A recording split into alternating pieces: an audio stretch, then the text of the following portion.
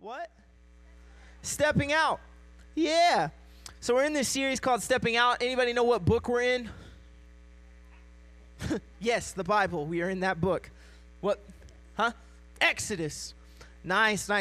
Anybody want to kind of give us a recap of where we're at in Exodus, what all has happened over these past couple of weeks?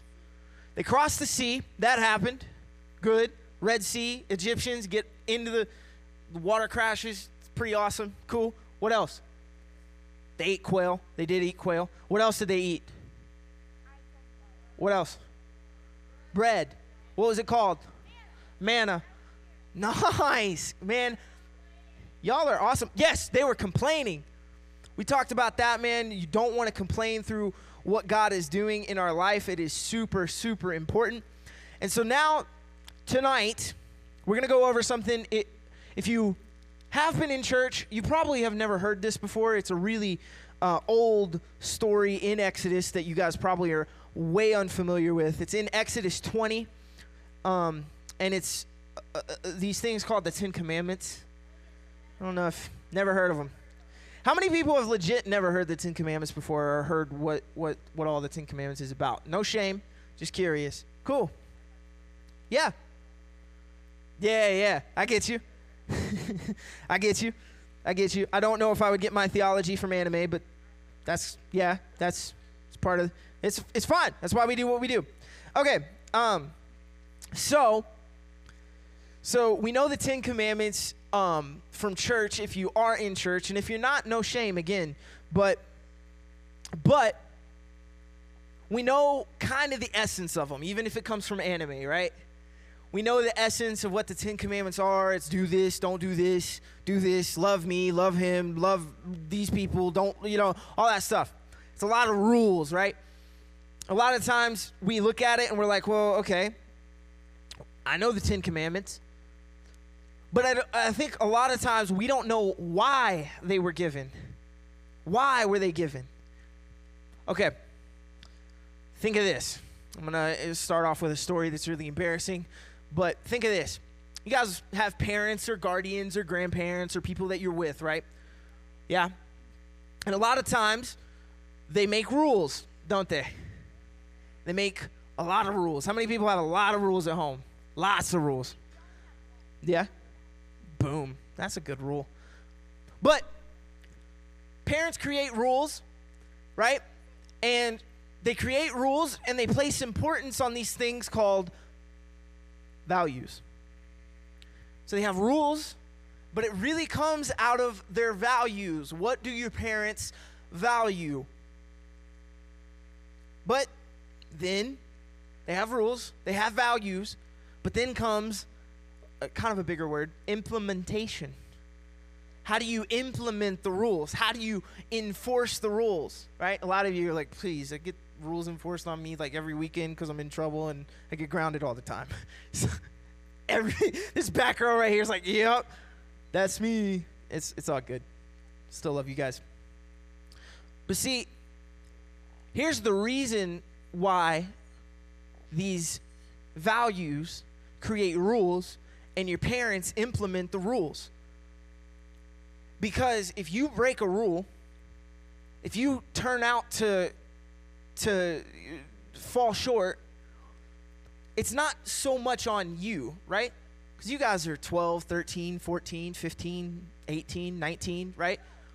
I'm just coming out, on the scale, right?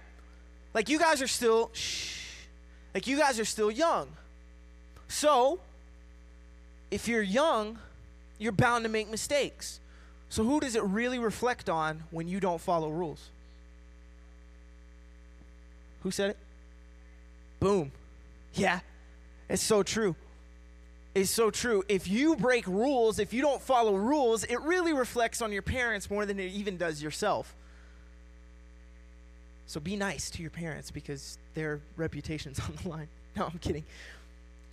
I don't know if I've shared this story. Maybe I have, maybe I haven't. It's an embarrassing one, but in high school, freshman year, first semester of my freshman year, I got suspended.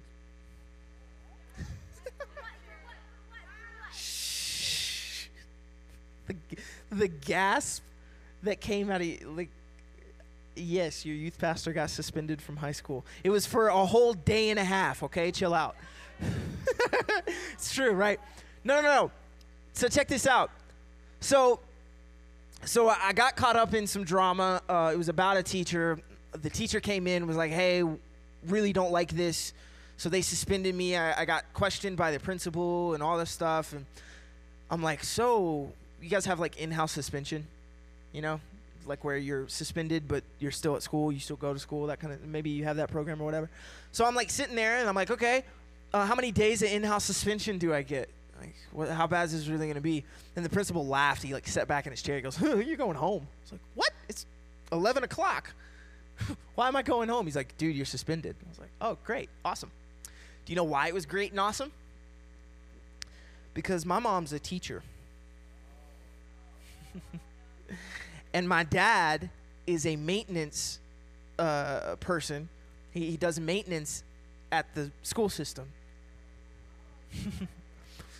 Yeah. So guess what?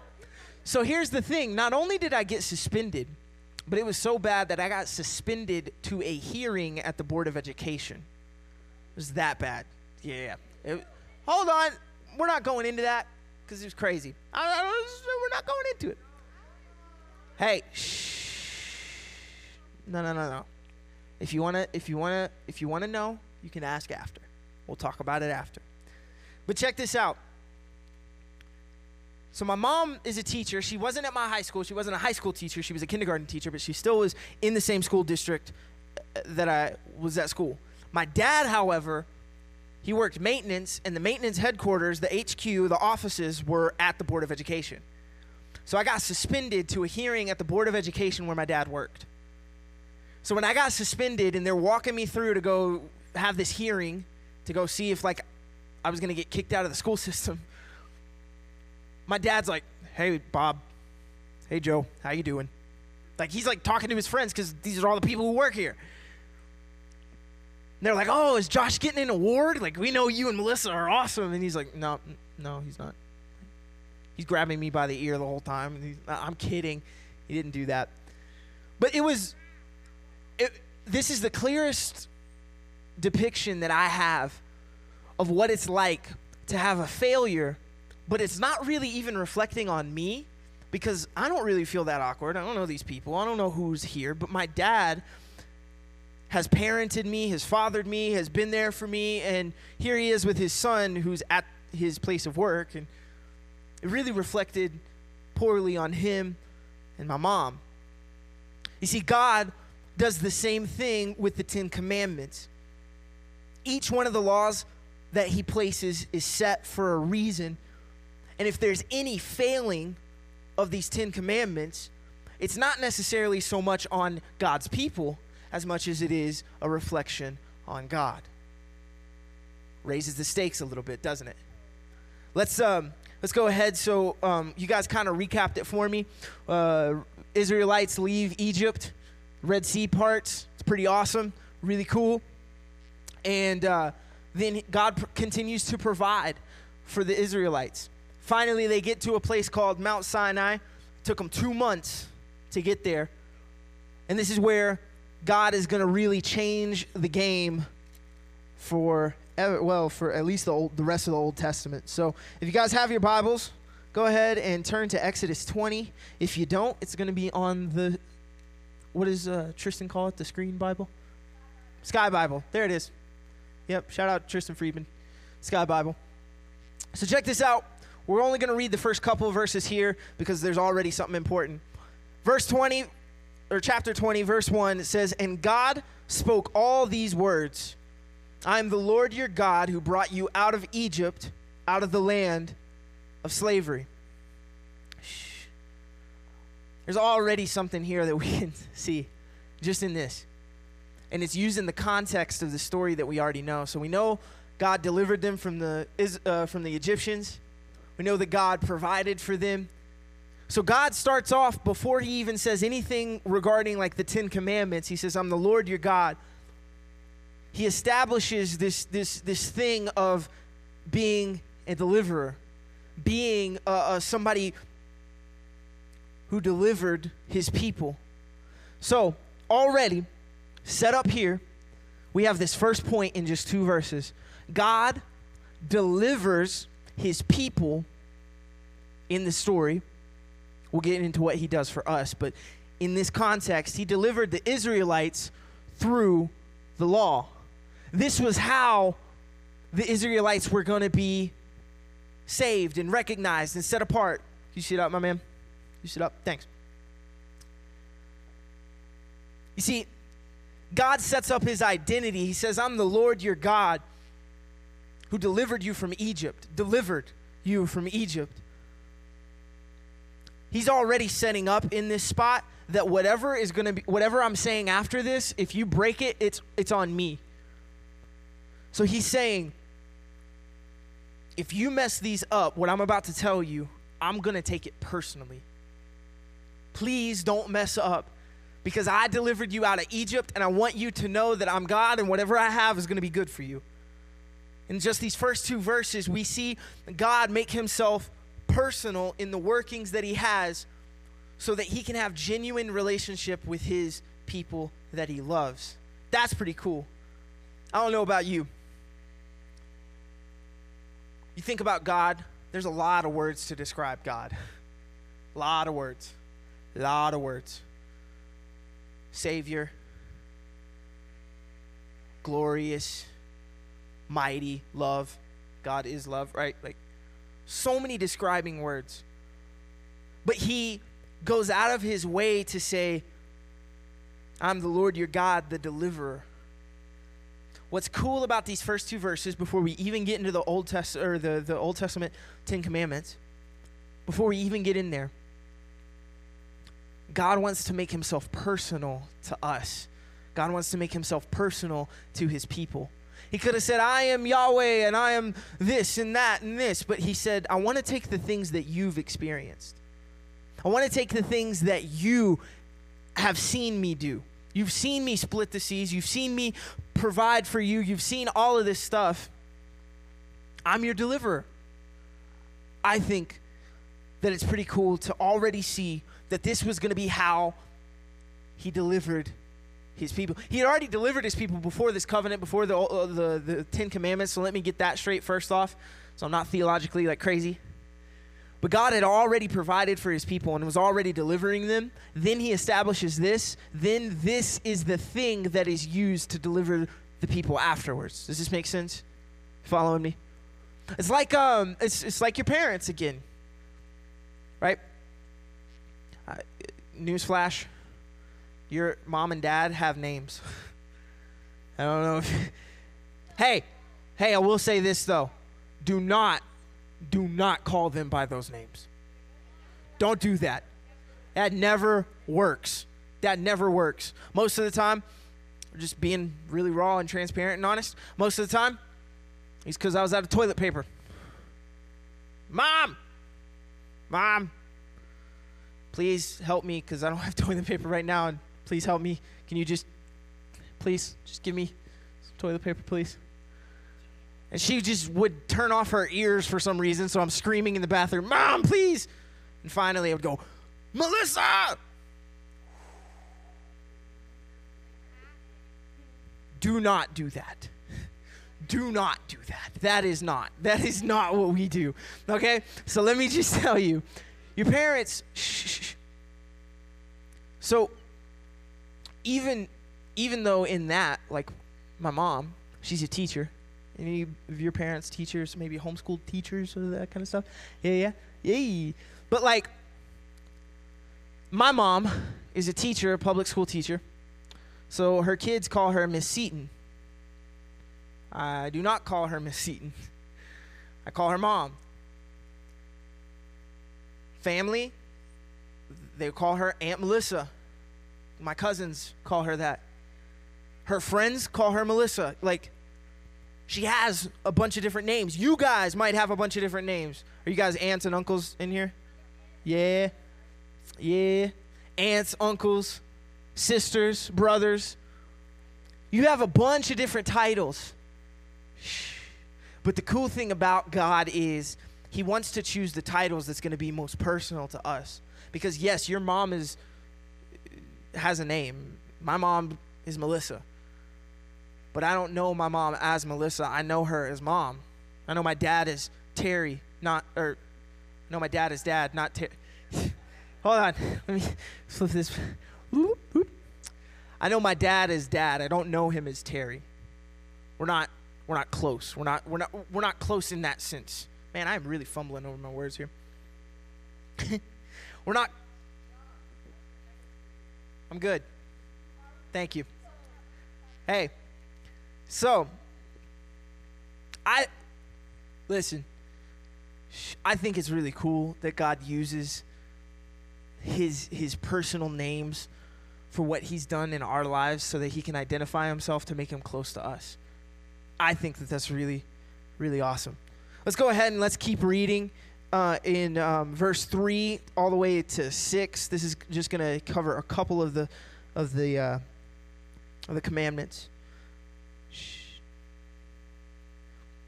Verse 3 says, "You shall have no gods before me, and you shall not make an image in the form of anything in heaven above, or on earth beneath, or in the waters below. You shall not bow down to them or worship them, for I, the Lord your God, am a jealous God, punishing the children for the sin of the parents to the third and fourth generation of those who hate me, but showing love to 1,000 generations of those who love me and keep my commandments." So the first couple of commandments that we have here: don't have any gods before me. Second one, don't make any idols. You see, these idols, don't have idols, right?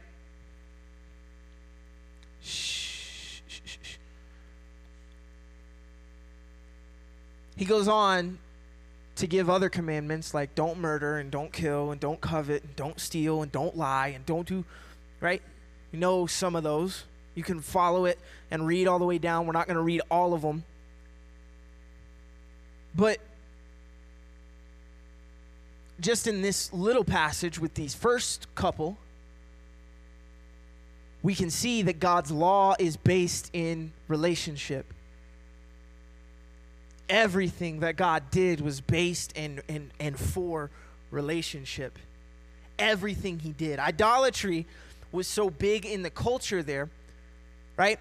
The Middle Eastern culture in that time, and even some places still today, worship multiple gods.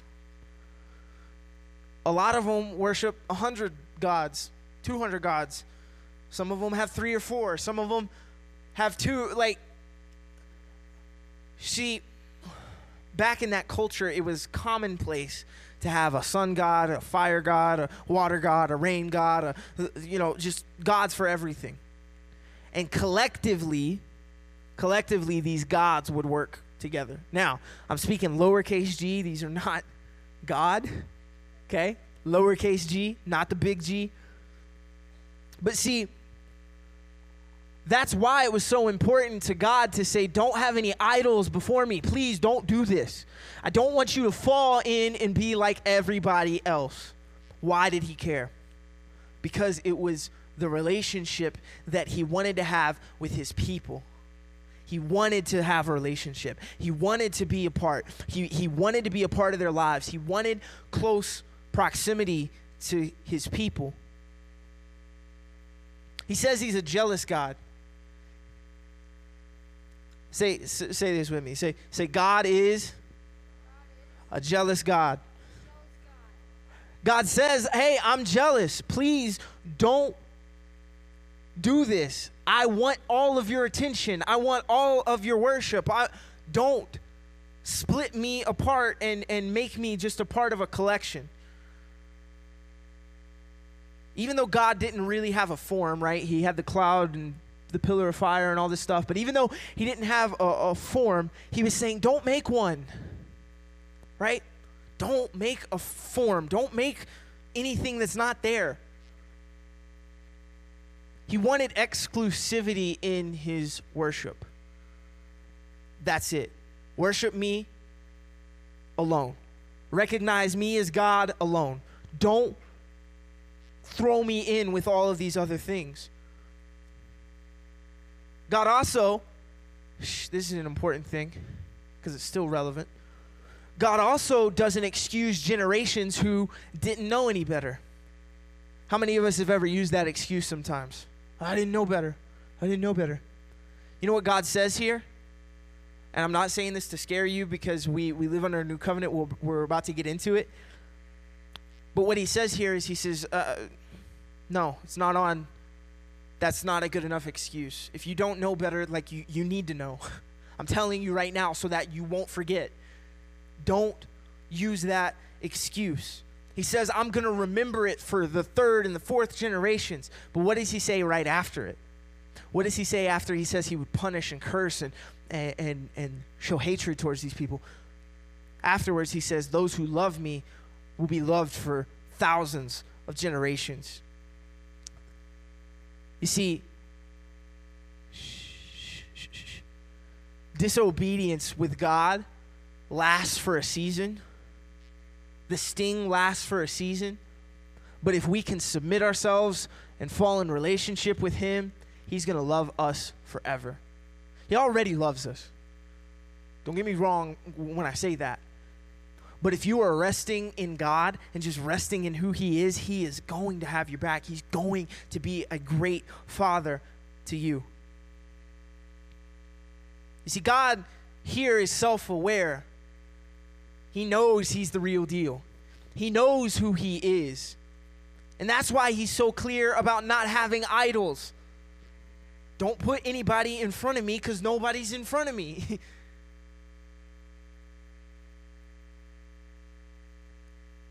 But that's why in every single one of these commandments, if you go through and you read them, and I would encourage you to go back and read through all of them.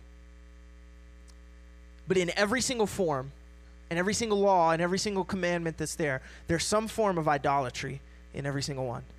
You're like, what do you mean? Well, it says don't covet, right? Don't wish for somebody else's stuff. When you covet, when you wish for somebody else's stuff, when you get jealous about that stuff, guess what you're saying? What I want is more important than what God is wanting for me. I'm willing to break this rule because what I am wanting is important. Hey, guess what? You're the idol in this situation. That's not good. Okay? So that's why he's so clear about it. It's like, it's like this. Where are my single people at? Yeah. Colton making noise. Okay. Check this out. I'm not endorsing, listen, I'm not endorsing go be crazy or anything like that. But I am saying this. Don't get caught up in your relationships, right? Don't do that. Because guess what? You might find yourself in a situation where you're single and you're like, listen, this guy or this girl is like, we should be together. Like Macy and I, we should be together, right? So like, for example, with Macy and I, if I'm like, listen, we should totally be together. Like we should do this, right? And I know without a shadow of a doubt that I am the best suited man for her, and she's going to be the best woman for me. But I try too hard. Ladies can probably attest to this a little more. You try too hard a little bit. It doesn't come off quite right, does it, ladies? Even guys, even if you think like, hey man, she's the one, like we are perfect together. She likes football, I like football. Like let's go out, like we're going on dates, we're making this thing happen. Even if you think like, oh man, dude, she's perfect and I'm perfect for her, like it's still nice to be chosen, isn't it? Imagine what it would be like if you guys had arranged marriages. No. Hey, listen. Your parents are smart people, a lot of them. I'm kidding. They're all awesome, okay? I'm kidding. Your parents are smart. They'll pick somebody great for you. That's fine. It'll probably work out, too. It'll be good. But it's nice to be chosen, isn't it? The relationship might be like super compatible, right? Like eHarmony certified, Match.com certified. Might have all the boxes ticked on the Christian mingle. Right? All the boxes are ticked. But it's nice to be chosen, isn't it? Shh. I know I'm kind of going crazy. But check this out.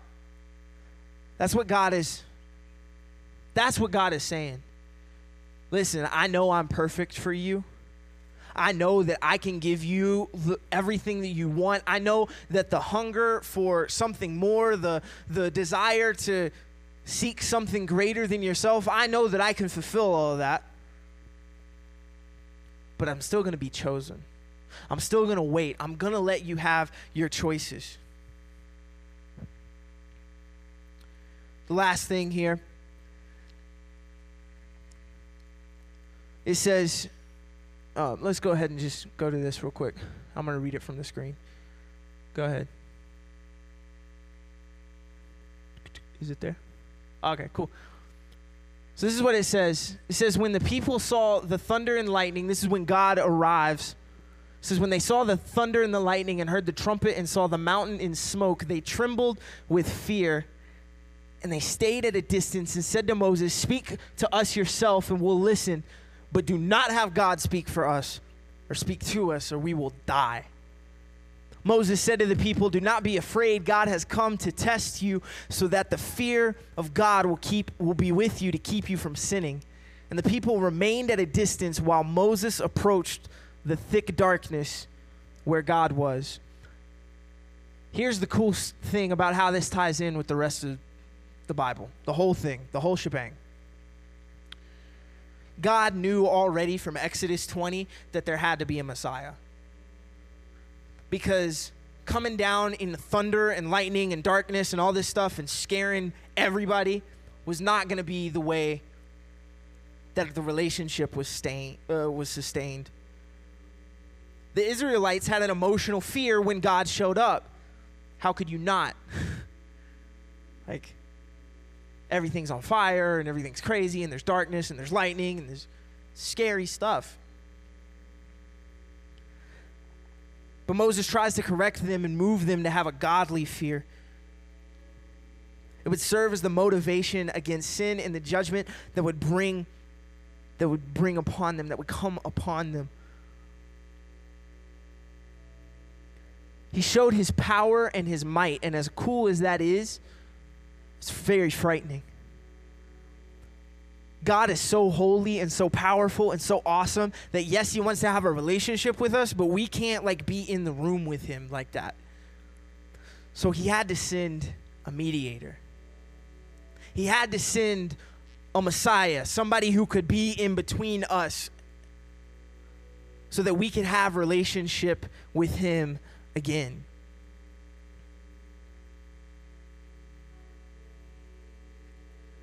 See, we need Jesus so that we don't have to live in the same fear that the Israelites did when God shows up. We can have God show up in our lives and be excited about it because of Jesus. Jesus in Matthew 5, I'm not going to read it, but he says, I'm not here to abolish the law and to separate it. I'm here to fulfill it. As great as God revealing himself to the Israelites was, there was something coming that would be much grander. You see, Jesus and the law are interwoven together. And he's made it possible to have a relationship with the Father. So if the worship team would come up, singers and whatnot. As we kind of close the service, we're going to close with one more song. So give you guys a chance to respond. But if you guys would just bow your heads and close your eyes as we wrap up. You see, the 10 Commandments are more than just a set of rules. God desired to be with us. He desired to be with his people. He wanted a relationship so much so that he sent Jesus to live a sinless life, die on a cross for our sins, and be raised 3 days later, still alive, so that we could have a living God. We could have a relationship with him. Now, with Jesus being our mediator, we get to have that relationship. Tonight, if you would say, listen, I don't even know anything about God. I don't know anything. But if God would come down to people with fire and thunder and lightning and darkness, and he knew that would scare people like me. If you're saying, man, if God would do that and send his son to die for me, then I want to be a part of that. If you tonight would say, man, I might not know everything, but I know that I want to know more about Jesus. I want to know more about the Father. I want to know more about God. I want to know more. If you tonight would just make a commitment and say, man, I want to know more about him, and I want to surrender my life over to a God like that. If you would just raise your hand. Thank you. Thank you. Tonight, if you would say, listen, I don't really trust God, or my relationship has been really far from him, and let me tell you, he loved you so much that he gave the Israelites a law that would be just perpetuated throughout the Old Testament and fulfilled through Jesus. He loved you that much. He loves us that much. That's awesome. He wants to have a relationship with you. If you feel yourself saying, man, I need to get that relationship back,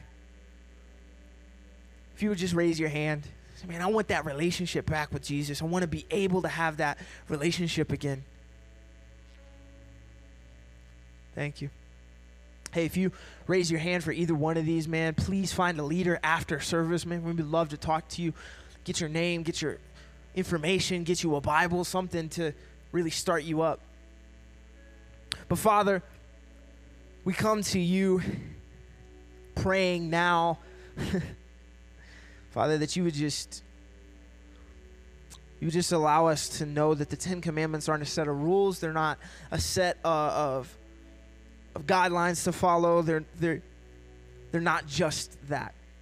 Father, it's because of the relationship that you wanted with us that we could have something like this to live our lives by, to look at and study and know and hold close to our hearts. Father, if there's anyone here who wants that relationship again, I pray that in these next few moments they would just begin to rekindle that. Lord, that you would have just a move over them. Father, I thank you for each and every student here. I thank you for your word. I thank you that everything ties together from Genesis to Exodus to Leviticus and all the way through. It all ties together into this amazing story. Father, let us not discount any of it. Lord, I pray that you would just be with each and every one of these students. Lord, I pray that these next few moments would just be impactful in their lives, in their hearts.